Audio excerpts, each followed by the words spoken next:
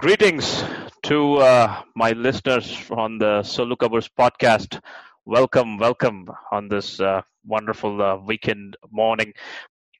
I have a very special guest today.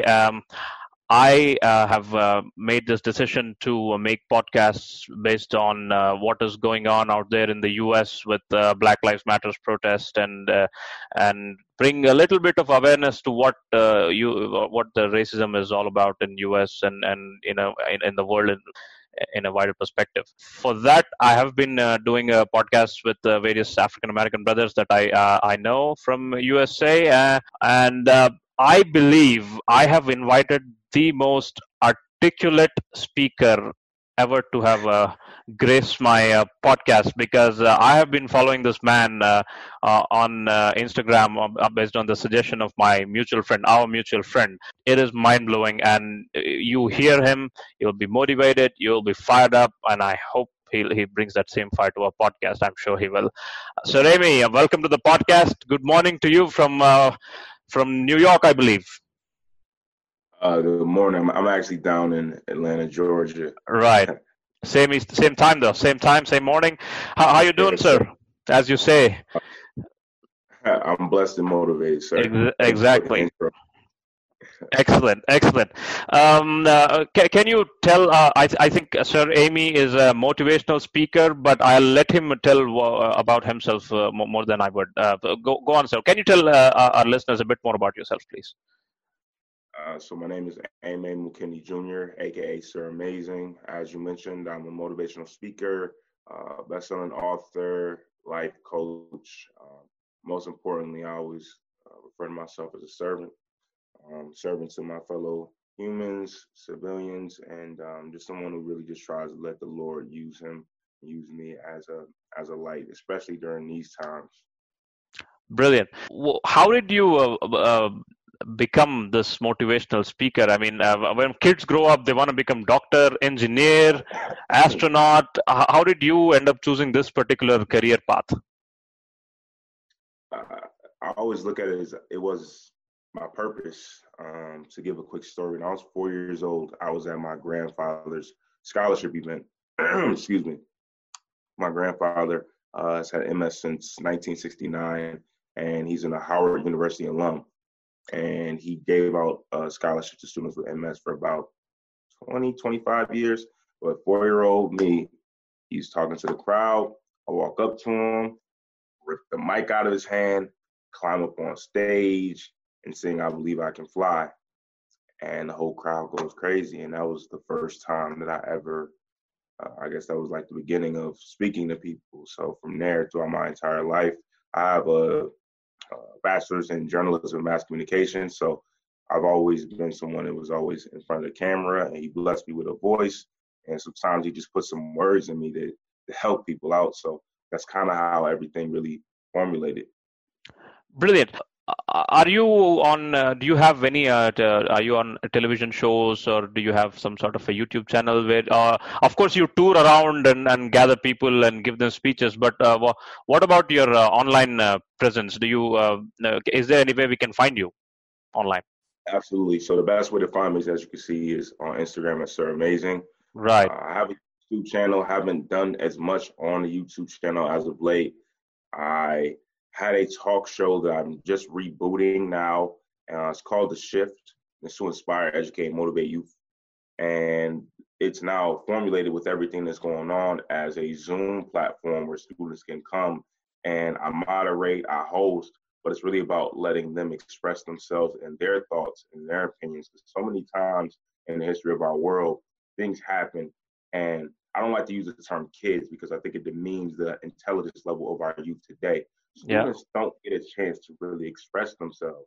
And I'm very passionate about it because we all have a voice. We all play a role in the history of our world. So that's one element. I do a lot of different live streams on different channels. So I do a weekly show Saturdays from a page called The Connection on Facebook, which you can find it through my Facebook page, Sir Amazing, where it's really just going through different curriculums or different worksheets, just talking about simple things that we don't necessarily think about to make the minds think, especially during this time.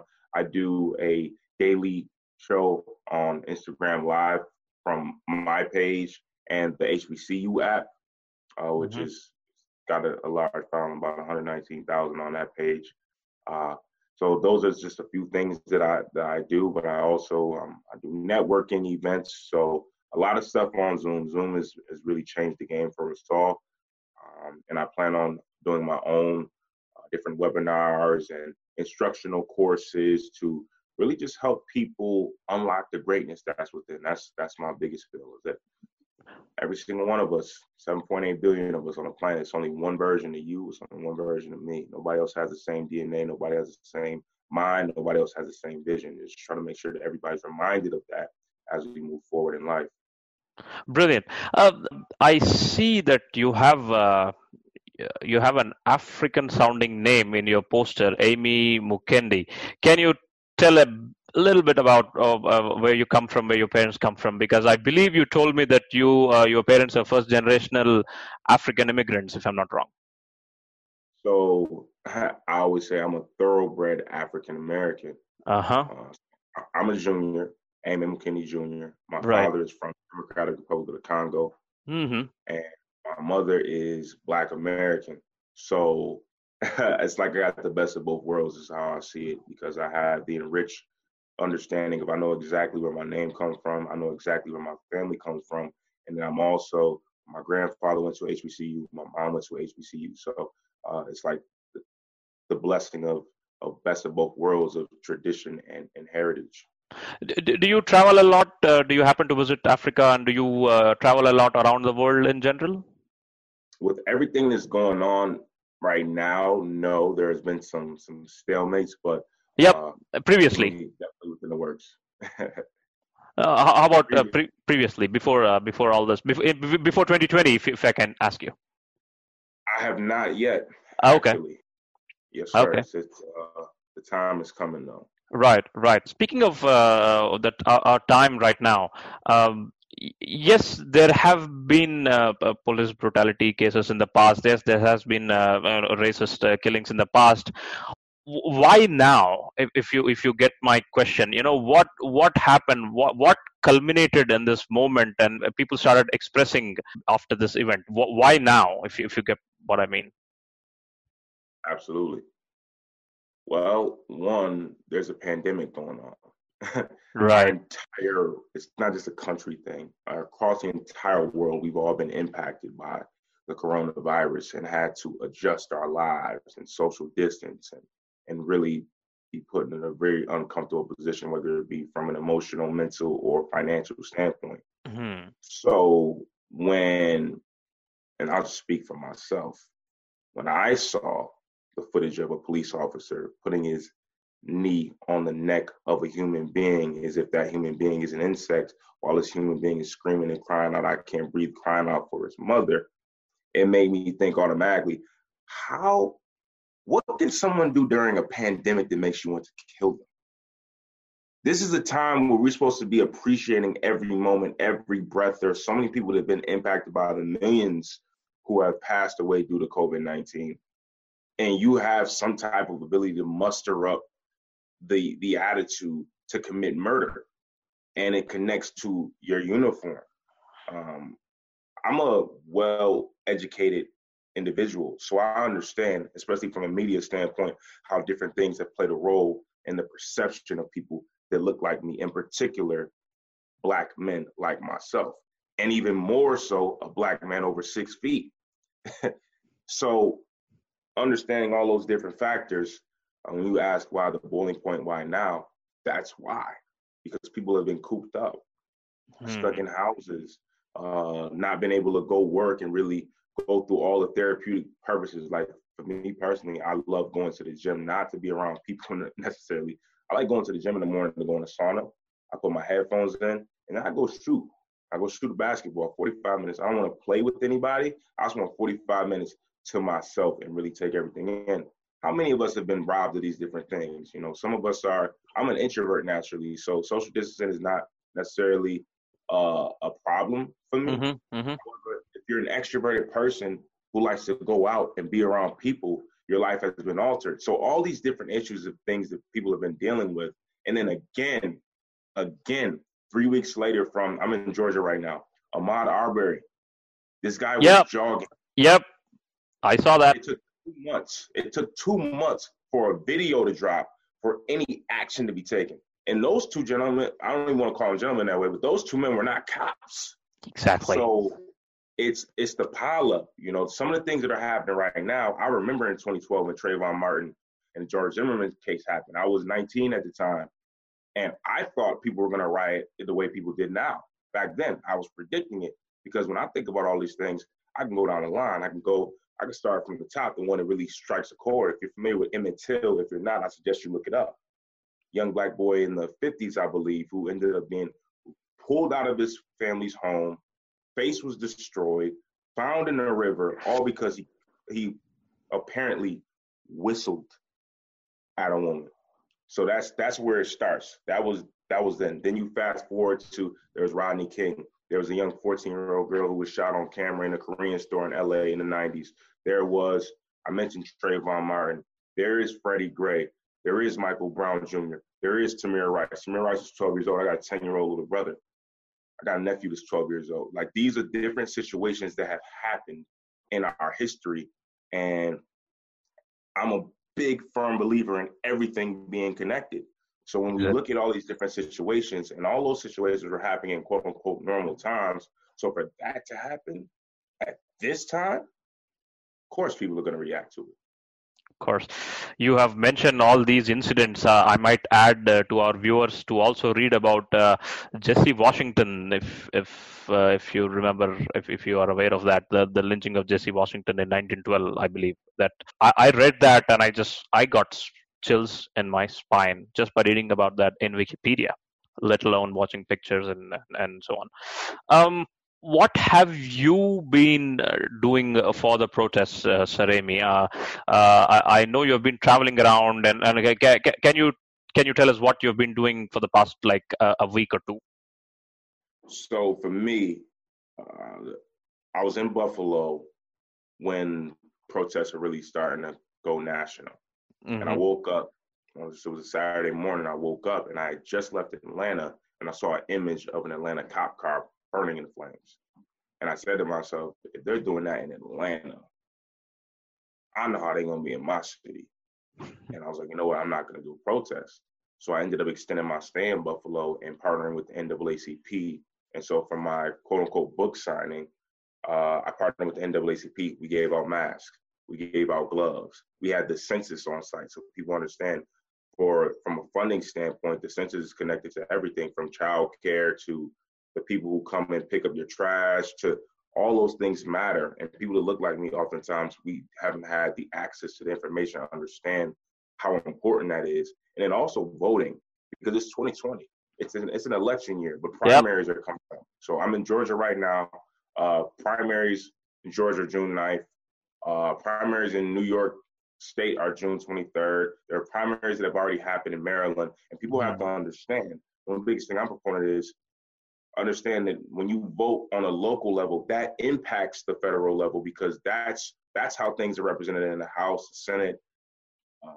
And I'm not a political whiz in any capacity, but I know that we all need to be aware, because I'm 27 years old, and 20 years ago there was a recount in Florida that ultimately altered the future of the nation that I was born in, and knowing those different factors. And then most importantly for me, I am of the nature that we gotta attack it from all angles. I can't just be quote unquote protesting. I gotta make sure that I'm registered to vote and I'm voting too. Those same numbers, we have to attack it from all those angles. All of those angles. It's kind of like you attacking a giant, right? You gotta go with what you know and what you can use. You gotta utilize your resources to the best. You gotta do stuff on the streets and also behind the streets. Yeah.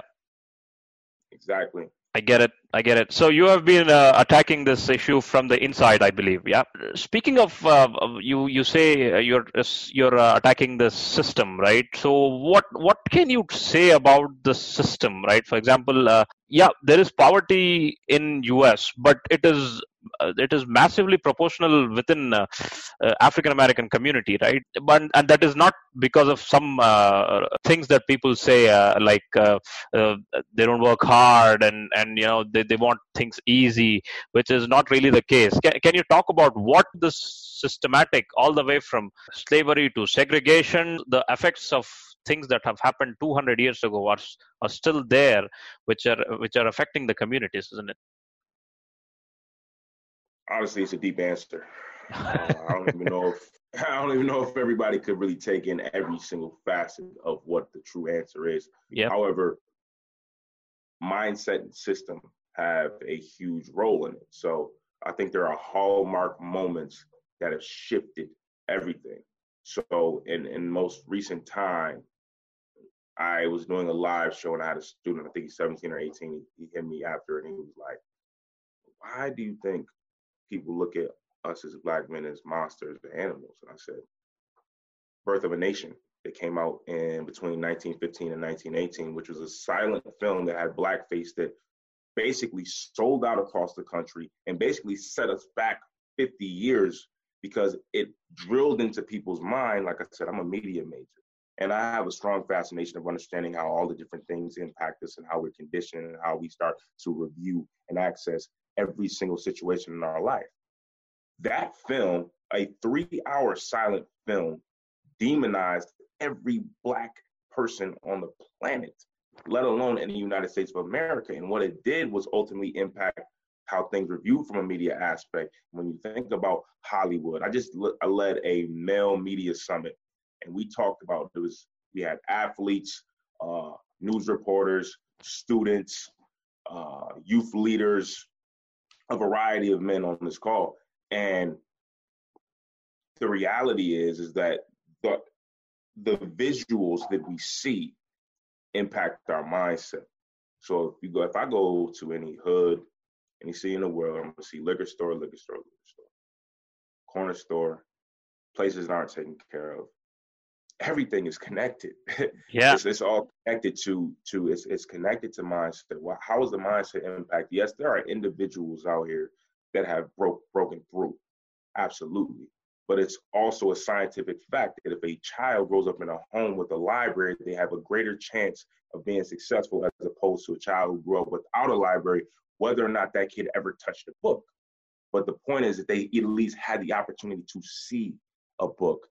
And why wouldn't somebody see a book when they look like me? Because it's been a generational thing that's been passed on of lack of information, of this is what I have to accept. This is the standard. This is how it is. I live inch by inch because I've been drilled with the fear of if I do too much, then I'm going to put myself in harm's way, i.e. these different situations that have happened that you're now seeing on camera when it comes to the police who are supposed to protect and serve. But it seems more in a lot of opportunities that it's used as a power play. And because when you don't feel like you have power, you're just doing everything out of fear. And fear is false evidence appearing real. So there's no real reality. And that's why all these different things have really occurred. I believe the answer to the question that I asked deserves an entire podcast on itself, but I get your point. Yeah. It's a podcast. It's a documentary. Yeah. It's a life. Right. I would recommend to any of the listeners and viewers to check out the documentary on Netflix, 13.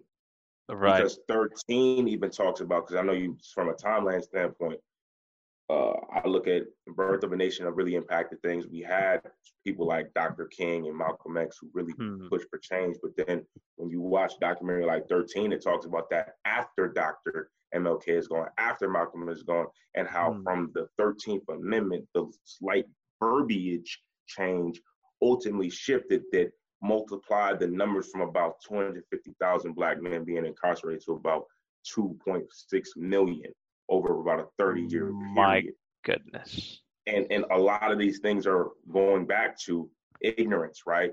So if I don't know and I commit a crime, and then I have a public defender who doesn't see me as a human being, he sees me as a statistic because he doesn't get paid any more for representing me than he does the next person. Yes. So he has no real emotional attachment, even though he's basically pleading for me so that I have a chance to live my life.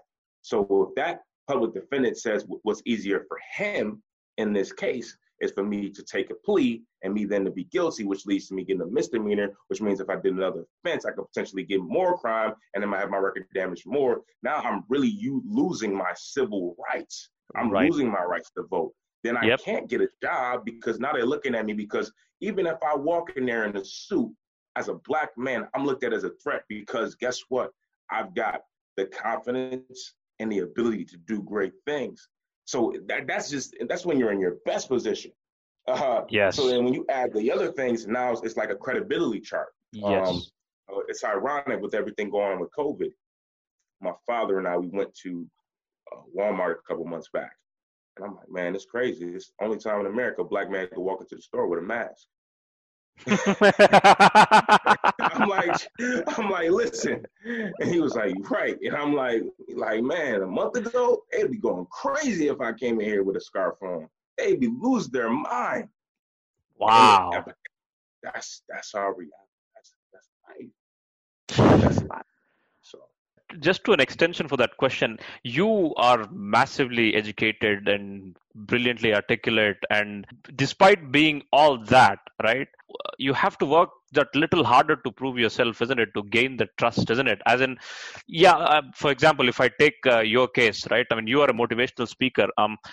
It takes a little extra hard work for you, being an African American, to gain the credibility and the trust as a motivational speaker when compared to your other peers and colleagues who are white and so on, right? Can you tell me about your struggle in your particular career? Not about maybe it may not be a massive case of massive oppression racism, but there is also the subtle racism, right? The little struggles you do, right, just to get ahead that far, isn't it? Can you throw some light on that? Absolutely. And thank you for the compliment again. No problem. I'll use an example, right? I used to be a fan of the reality show Love and Hip Hop. I liked watching Love and Hip Hop Atlanta. Mm-hmm. And I saw all these people on there, and a light bulb went off at some point where I was like, these are just hurt human beings. You are so hurt that for that check, you are willing to get on this screen, on this platform in front of a large audience and really act in foolish ways. And when you say having to work harder, so for me, my route was, could I have done that? Could I have pursued doing something that was going to be extremely provocative in a way that it would just make things pop, go viral, and then would that open up doors for me to be more of a motivational speaker? Yes, and I realized that. But in my dignity, I wanted to take pride in being Sir Amazing and being an individual who really stands on his word and putting everything else in the hands of God, because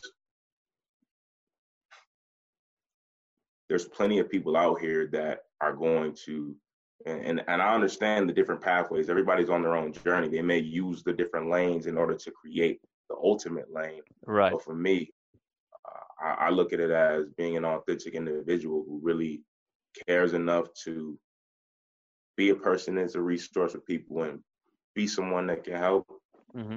I think when I do leave the planet, that's the type of spirit I want to leave with. Brilliant. As a motivational speaker, do you tell me if I'm wrong? Is there, among majority of the African American youth, is there a little lack of self-confidence among the African American youth? On a general note, yes, they are great, they are talented, they are amazing, but because of constant feeding of this narrative that you cannot be this, you cannot be that, it kind of dents their confidence, isn't it? What do you do do you see this among the African American youth as a motivational speaker, and what do you do? How do you work on that? How do you pull the youth that you interact with? How do you pull them out of that? I tell a story. I was working with the mentorship program from October to December, and I would oftentimes have one-on-one with students, high school students. I remember one time it was a young woman, I think she was a senior, and her aspirations were to go into the military and go to the Army so she can go to school and be the first person in her family to do it. And I realized something in conversing with her. I I had to look this young lady in the face and say, "You are beautiful." And it was so much power that came from that statement because, one, I'm a man, but two, I'm not saying it in a perverted way. Right. I'm not saying it as some young boy who may have some other intentions. I'm saying this as a human being to tell her, you are beautiful and you can do everything that we just went through and said that you want to do. You can do that. And oftentimes we don't realize how all these different things, whether it be music, television, family, loved ones, are putting things into our minds that are creating so much doubt. Precisely. We already as human beings alone, we have our own self-doubts. It's just there. It just exists in our brain. So when you go to someone you trust and love and you share an idea and they don't support it, now that doubt that you had in your mind increases. So it's like it's a constant battle. It's a challenge. There was a study conducted by MIT that said that if 16 people tell you you can't do something, excuse me, let me rephrase that. If one person tells you you can't do something, it takes 16 people telling you that you can do it just to even the playing field, just to get even back to where you started. It takes the 17th person saying that you can do something in order for it to stick. That is mind-blowing. It's an uncomfortable truth. Because if you think about the numbers, think about throughout the day how many people tell you you can or can't do something. You're talking about one person having that impact of telling you can't do. Speaking from the perspective of African Americans, there are movies that are telling you can't do it. There's music, there's media, there's your family, your friends, the society in itself. So many people are telling African Americans you can't do it, and I think it's quite a fight to overcome that. And when an African American becomes successful, right, he has gone through so much, isn't it? Because I remember my aunt, she lives in Chicago. She used to tell me, I love Obama because he had to work harder than any other president in US's history to become a president. And that is exactly why I love Obama. And what you tell makes complete sense. And what was his slogan? Yes, we can. It's words have profound power, and so many times in our world, people forget, or they just don't know, just don't understand how powerful every single word, every single action. For me personally, I've gotten to a point where sometimes the words, the thoughts, they start to hurt deep.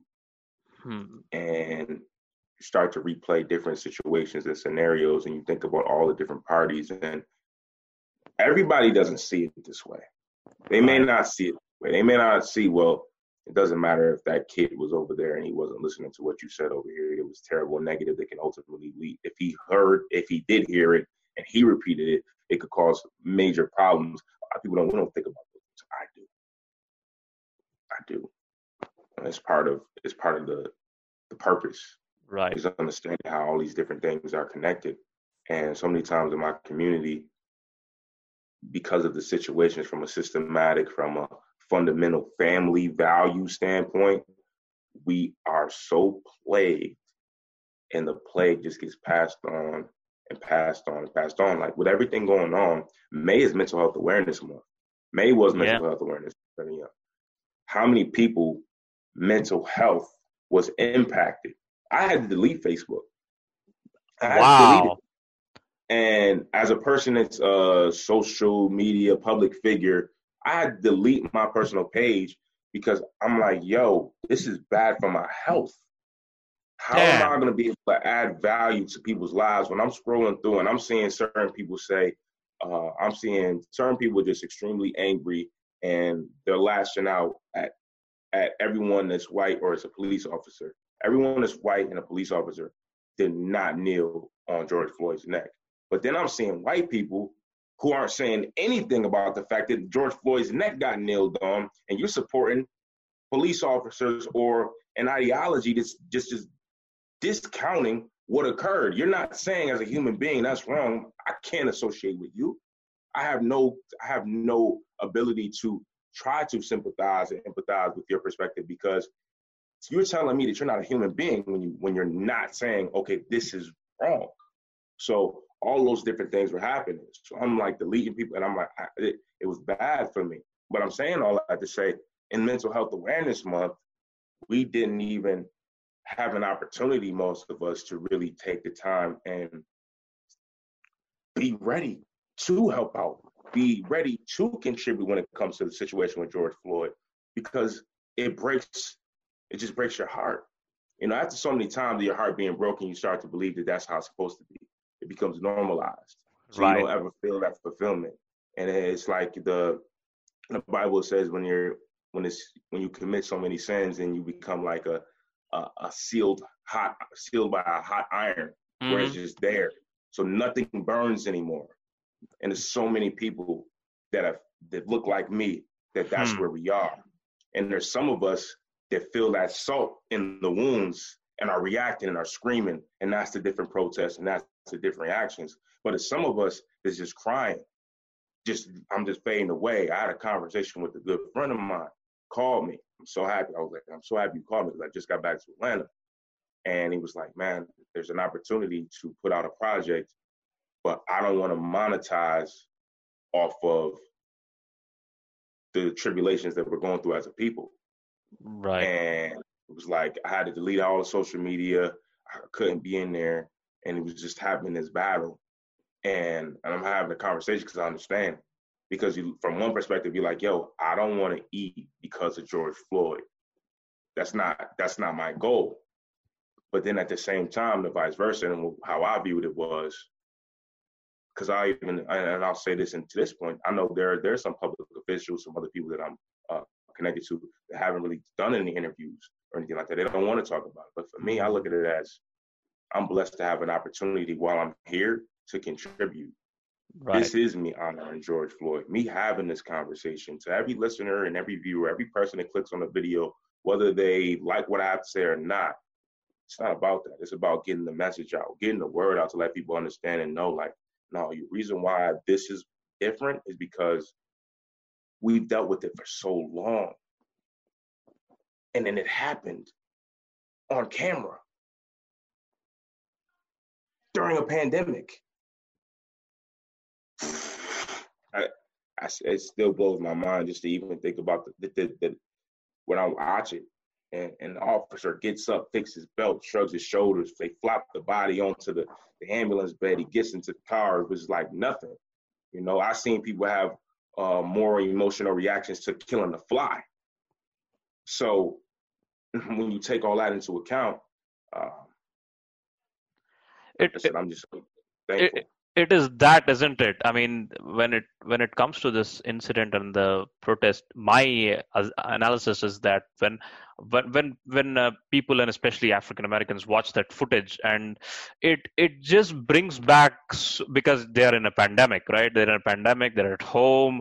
Their mental health is not straight, and they watch the footage like that, and all those memories come back, isn't it? The memories of all the other incidents and their own personal incidents and experiences that they have probably experienced. They just all come back, and it just comes out as this rage and protest. And, you know, I think that is the reason why everyone is out on the streets, isn't it? It's not only, it's an amalgamation of public incidents and the incidents of their own particular life, isn't it?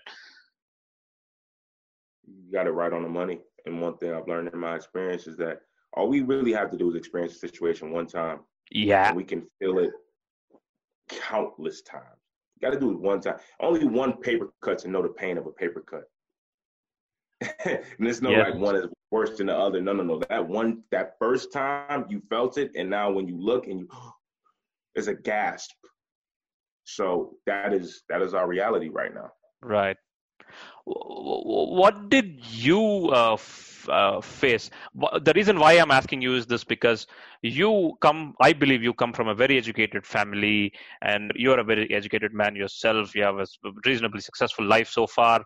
Despite having achieved all that, you must have faced some, let me use some parliamentary language, some useless, unnecessary shit, isn't it? I mean, just because you're an African American, isn't it? Despite having all the accolades and all the work that you've done. I was in college. I was 20 years old. It was 3 months before my 21st birthday. We had a scrimmage at Kent State in Ohio. And I got separated from my teammate, called him like, hey, I'm over here by this sign. He's like, I'm coming to get you right now. We went to a sorority house for a party. I ended up getting arrested. And only one time in my life I spent in jail. And that night, I had on no shirt, no socks, no shoes, shackled to a chair. And I remember because whoever was on guard, it was a black man. And I was crying, please let me go to the bathroom. Please just let me loose so I can go to the bathroom. Please. Crying all night. And I peed on myself. And that experience in itself just let me know where I stood because that was the highest GPA I ever had in college. I had a 3.8 at the time. So in that moment, because of underage drinking, I became viewed as a criminal. And like you said, people say to me, oh, success.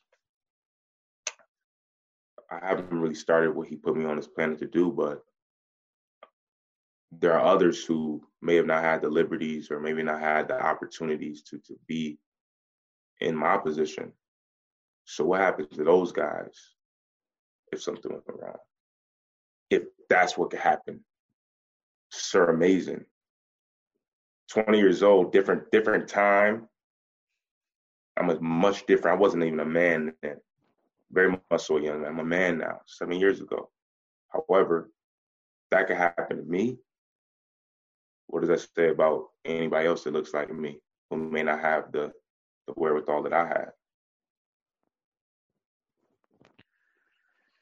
We listen to all this, all right?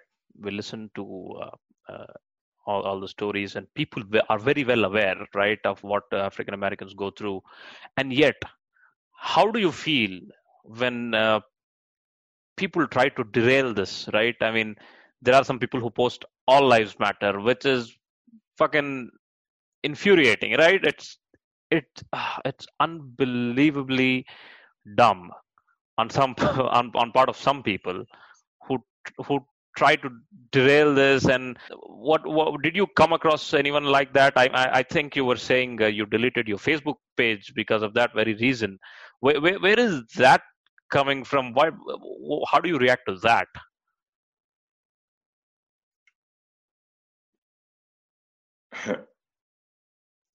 I'm gonna quote a classic film. Either they don't know, don't show, or don't care about what's going on with the boys in the hood.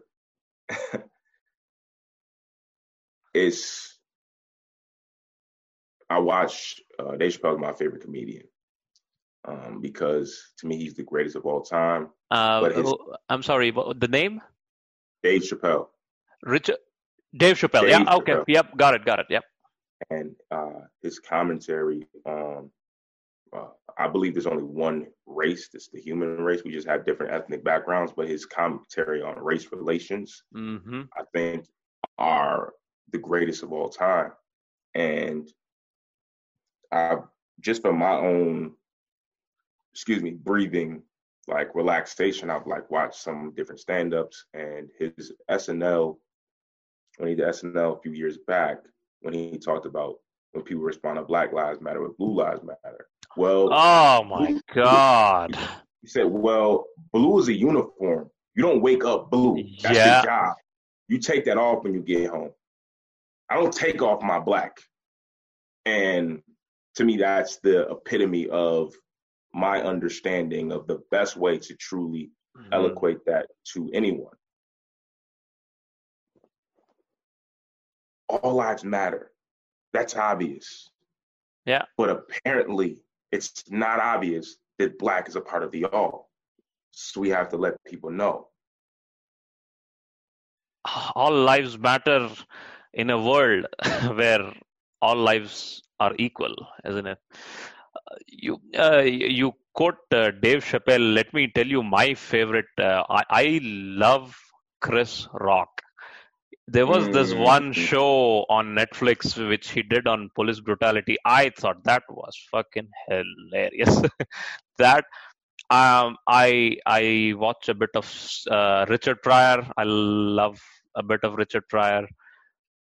I love Steve Harvey. Steve Harvey says it like it is. He's a very real guy, isn't it? There is African American media is reasonably popular in India. You know, the rap music, the comedians. Will Smith is massively popular here, but we here in India we have our own issues with the skin color, right? So people who look fair among Indians, right? Among Indian brothers who look fair, they are considered as of having better opportunities with marriage, and they're considered as more. If there's a white man in the room, the business gets easy. That's how it is. Copy. Yeah, right. And we were ruled by British, right? So our Indian imagination of a foreigner, right? The first thing when I say the word foreigner, the first thing that might, for majority, I'm not speaking for all Indians, but majority of them, the first thing that comes to their mind is a white man, right? Because of the Hollywood media they consume. Despite the popularity of the African American pop culture, right? They do TikToks on Afro American songs, but still, when they think of when you say the word foreigner, the first person that comes to their mind is white. The travelers, they don't travel because African Americans or Africans in general, they don't travel a lot around the world, right? And majority of the visitors, tourists to India, white. The media is white. We have this own fascination with white skin in our country. It is not really. We don't have too many Africans living here, so there is not much racism here. But there is definitely a fascination for the so-called the white skin, and that is exactly the reason why I'm doing this podcast with yourself. And I did another podcast with another brother just yesterday. People, when they think of a black person, they don't get this assumption that they can be smart, they can be articulate, they can be educated. I'm not talking about India; it's all over the world, if I'm not wrong, isn't it? When they think of a black person, they just think of rappers, great athletes, or they associate with something like poverty or something like that. There are not enough cultural icons of African Americans in media, isn't it? Because that is the reason why I love Neil deGrasse Tyson. Neil deGrasse Tyson, the science communicator, the Neil deGrasse Tyson. Love him, and not many people understand here why Black Panther, the movie, is so important, because we've only had white superheroes all our lives, and we are always sick and tired of cheering for the white superheroes, and here comes African hero, and I believe that must have been massive in terms of cultural impact, right? So I love these things come out, but it's not enough push around the world to bring out other talents of the African Americans possess, isn't it? What can be done for that? When yes, along with pushing in the media, what else can be done in countries like ours? I got more lyrics for you that came to mind during that spill. In the past, if you picture events like a black tie, what's the last thing you expect to see? Black guys. What's the life expectancy for black guys? The system's working effectively. That's why I'll be a real man. Take care of your son. Every problem you had before this day is now done. I just kept ringing in my head when you were talking to me. Right. I mean, that's the best way for me to put it. If you picture an event with a black tie, what's the last thing you expect to see? Black guys. The system's working effectively. That's why the system, the conditioning, the not promoting the black male in a heroic figure Exactly. in the media, in our movies, the constant jucking and jive, and that's what we've been given. And then for me, I'm 27 years old. How the people I've always looked up to, I looked up to Will Smith was somebody I looked up to Kanye West, I look up to Jay-Z, look up to LeBron James. Like, to me, they epitomize greatness from an overall balance of their craft to the financial, to the philanthropy, to just being a dreamer and making it a reality. Right. But there are other people, there's other layers to it too. Somebody like Bill Cosby. Yeah. I don't know what happened. I don't want to speak on any allegations. Right. Bill Cosby, the man, and what Cliff Huxtable represented from the symbolism are two different entities. Right. And when you really look at Cliff Huxtable, what it meant to be a successful doctor who was married with a big family, had a beautiful wife that was an attorney, was a grad of an HBCU, a successful collegiate athlete, had a great relationship with his parents, was a great father, was a great mentor to people in the neighborhood. He was a decent father-in-law. Yeah. He said, okay, you married my daughter, you could come stay in the house. I'm not going to treat you any differently. I'm going to treat you like putting that into the atmosphere is what opened the doors for me being a 90s baby to have the different shows like the Steve Harveys, Jamie Foxx, Smart Guy, Sister, Martin, Fresh Prince of Bel-Air, Family Matters, these different programs that were putting out so much positivity because everyone needs an Uncle Phil. Right. So I'll tell you something. I probably watch more American movies than you do. So, right. So, but I've been watching movies for the past 10 years, right? But it was only last year that I discovered Spike Lee's movies. Talk to me. It was last month. I watched Do the Right Thing for the first time. That is my favorite movie of all time is The Lion King, but Do the Right Thing is right. Like, it's literally number 2, maybe 1B. Like, Do the Right Thing, it hits in so many different ways. Oh my God. If I get started on Do the Right Thing, I can carry another hour of a podcast, but go on. I'm sorry to interrupt. Do the Right Thing is the epitome of that meme that's out there saying they love our Black culture, but don't love the Black movement or whatever it says. Because when you think about Sal's son, all his favorite people were Black. Eddie Murphy, Magic Johnson, these are Black men. Sal, you're proud of your heritage, but you said we're one, but you won't support Malcolm X or Dr. King, and we right here with you, helping you keep your business running. We're eating in your place of location. Sal, when Radio Raheem comes in with his speaker, you refer to it as jungle music. Yeah. And it showed you were hiding behind the mask of your true emotions and understanding that you were only taking the benefits of the money.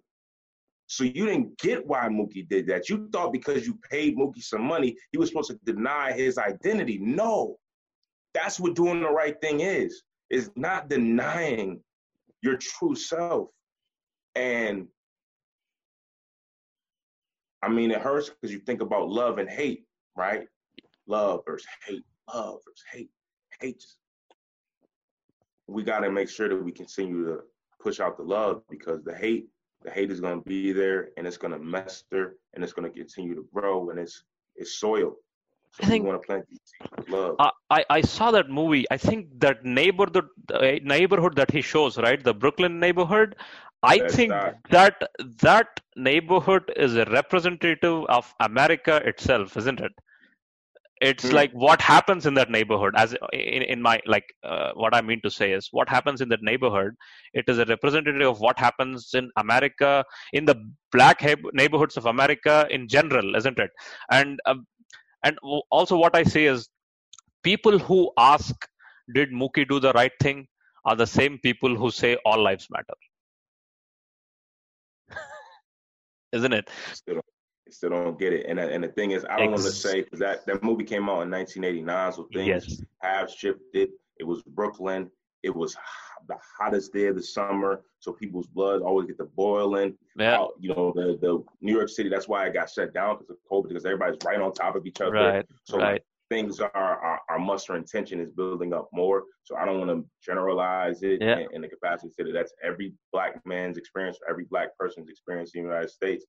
However, those different type of scenarios are Yeah. definitely elements of our culture that we Yes. all relate Yes. to, because Yes. at Yes. some point in time, like the Korean owner, me, you, same, me, you, same. Exactly. Exactly. And it's like, no, we're not the same. You don't know us. You don't care about us neither. You listen, you're not looking out for us either. You over here, you doing the same thing. You're doing the same thing. But the movie hits on it's so many different elements, man. That's Spike Lee's my favorite director. So Oh my God!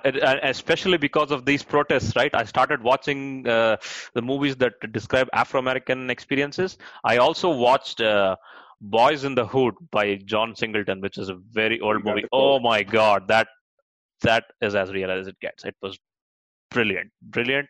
All my favorite actors that I watch now, it's just very weird to see them very young, but That's where they started, and it's so ironic though, because right, you talk about when I look at myself, I was just talking about this with my mom. I was like, man, I remember watching Boys in the Hood as a kid. I remember my mm, mom made me. So you'll get this since you watched it recently. yeah, My mom yeah, was like, see, she was like, you see how you rake the yard? Now one leaf on the ground. I was like, it's a movie. He didn't rake any leaves. I get But when it. I watched that movie, the two people that always stood out to me was Furious Styles with the marbles, and he was always Mm, very yeah, philosophical, the and the he the understood. the strong Afro-American dad who teaches his son Mystique, confidence. Yep. stoic, intelligent, the philosopher who gets it, who could just break it down. But Yeah. then I also look to pray because I'm a son. And the reality is though, is that everybody who watched that film, they may not have seen it the same way. So for me, Mm, when I watched, I was like, I don't want to be Doughboy. I don't want to be Ricky. I want to be Trey. yeah. But somewhere out there is somebody who's watching where they identify more with Doughboy Yeah. or they identify more with Ricky. Yeah. And it hurts because at the same time as the message being so clear, if the other messages that you're getting in life are not of that same wavelength, what's going to connect is that message that you're Mm, getting in those different realms. So when right. somebody talks to me, I was speaking to some, I call them OGs, Mm, right? A few years older than me, and they're talking about everything that happened because there's just a video that came out. I didn't even know about it. I found out about it at my event, where a police officer knocks over a 75-year-old white man. White man starts bleeding from his ear. They're telling, and they were just talking about all these different things, and they kept mentioning mindset, right? And the mindset starts young. That's why I'm a huge proponent of when it comes to talking about youth. In my book, I talk about mm, different experiences that happened in my life as a kid that impacted me as I grew up. And so many times in our lives we forget, those different situations that happened to us when we were a kid, they right. impact us. We're learning from those experiences and we're reacting to those experiences. So it's extremely essential that we make sure that we're putting our youth in a mindset of Mm, and mm, reinforcing them and empowering them right. and not speaking from a fear mindset where it's like, no, you don't want to do that or you can't, Right. because the reality is there are people that I'm connected to generations ahead who had situations where they grew up in the South. You playing on this road, you better go high you got to go high in the woods. You hear a car come by, you don't want something to happen to you. I don't want nothing to happen to you. So you carry that with you. It doesn't leave. So Hey, that's deep. Sir Amy, here's the thing, all right? I think you say call yourself a mass media student, right? I mean, you are a bachelor's in mass media, correct? Mass communication, if I'm not wrong. Yes, I sir. I think I think you watch a lot of movies. I watch a lot of movies. I think it would be a great podcast one fine day if we do a podcast based on just Afro American movies that you and I have watched and we talk on it. I think we can talk on it for a long time because you and I have a lot of common things to discuss over there. Absolutely. I mean, it's definitely doable. Uh, I don't watch as many movies anymore. Hmm. I hit you with the one that I did watch recently, though. Have you seen School Days? No, sir, not yet. But here's one thing. You can probably what you can do is you can give me a list of movies like that. I'll watch it. But like recently, I watched Moonlight. How beautiful was that? If you have Mm, seen Moonlight, I I've not love. seen Moonlight. Oh, you're not Moonlight? Okay, that. What else? Black Klansman. If you've watched it on Netflix. Not watched Black Klansman, but I know the basis of it. Oh my goodness, it is just unbelievable.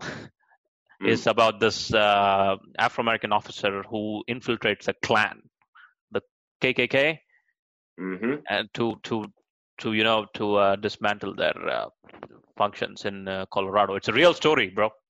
It happened Art for of real. War. Yeah, Absolutely. yeah.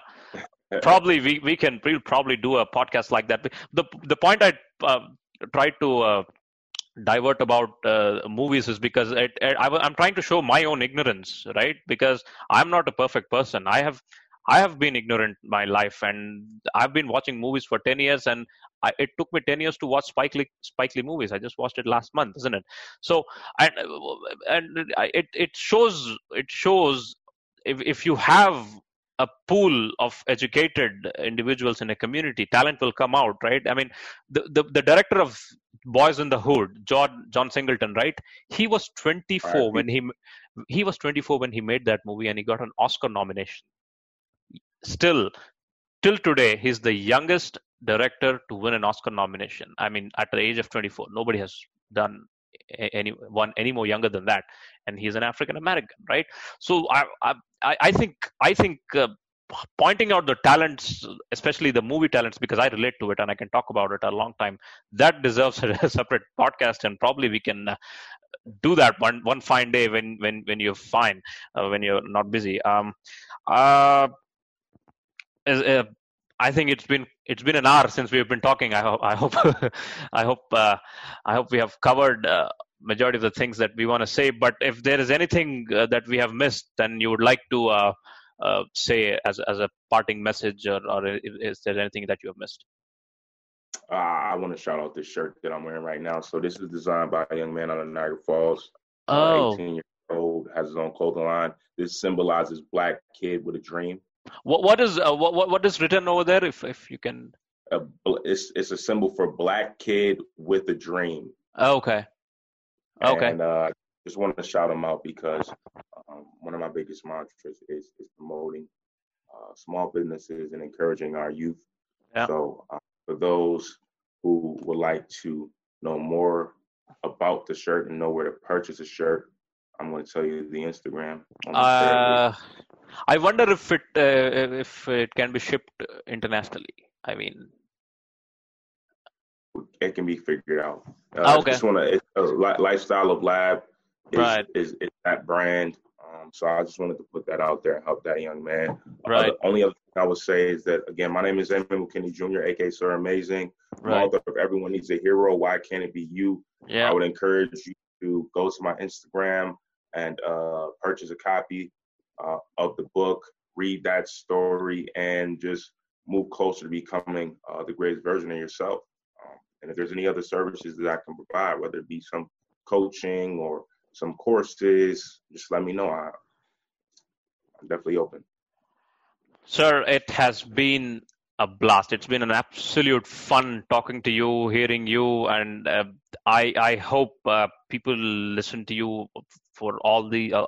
I'm sure if they listen to you, if they start listening to you, they won't stop. That's for sure. I hope your message reaches out, and I hope it changes at least perceptions of few people, and I hope you get more power and more motivation and more passion to continue what you're doing. You're doing amazing, whatever you do. Thank you very much for doing this, sir. And it's been an honor. It's been a pleasure. And hopefully we will do it one more time whenever we can. It's been a great pleasure having you here. So thank you for doing this. Definitely a pleasure. Thank you so much as well. Appreciate it. I'm going to take a pic real quick. Post it on the ground. There you go. Allow me to take me a pic. Just a sec. It's got to be an iPhone pic. I'm just playing. All right. we have quite a rivalry. I don't use iPhones. I've never used an iPhone.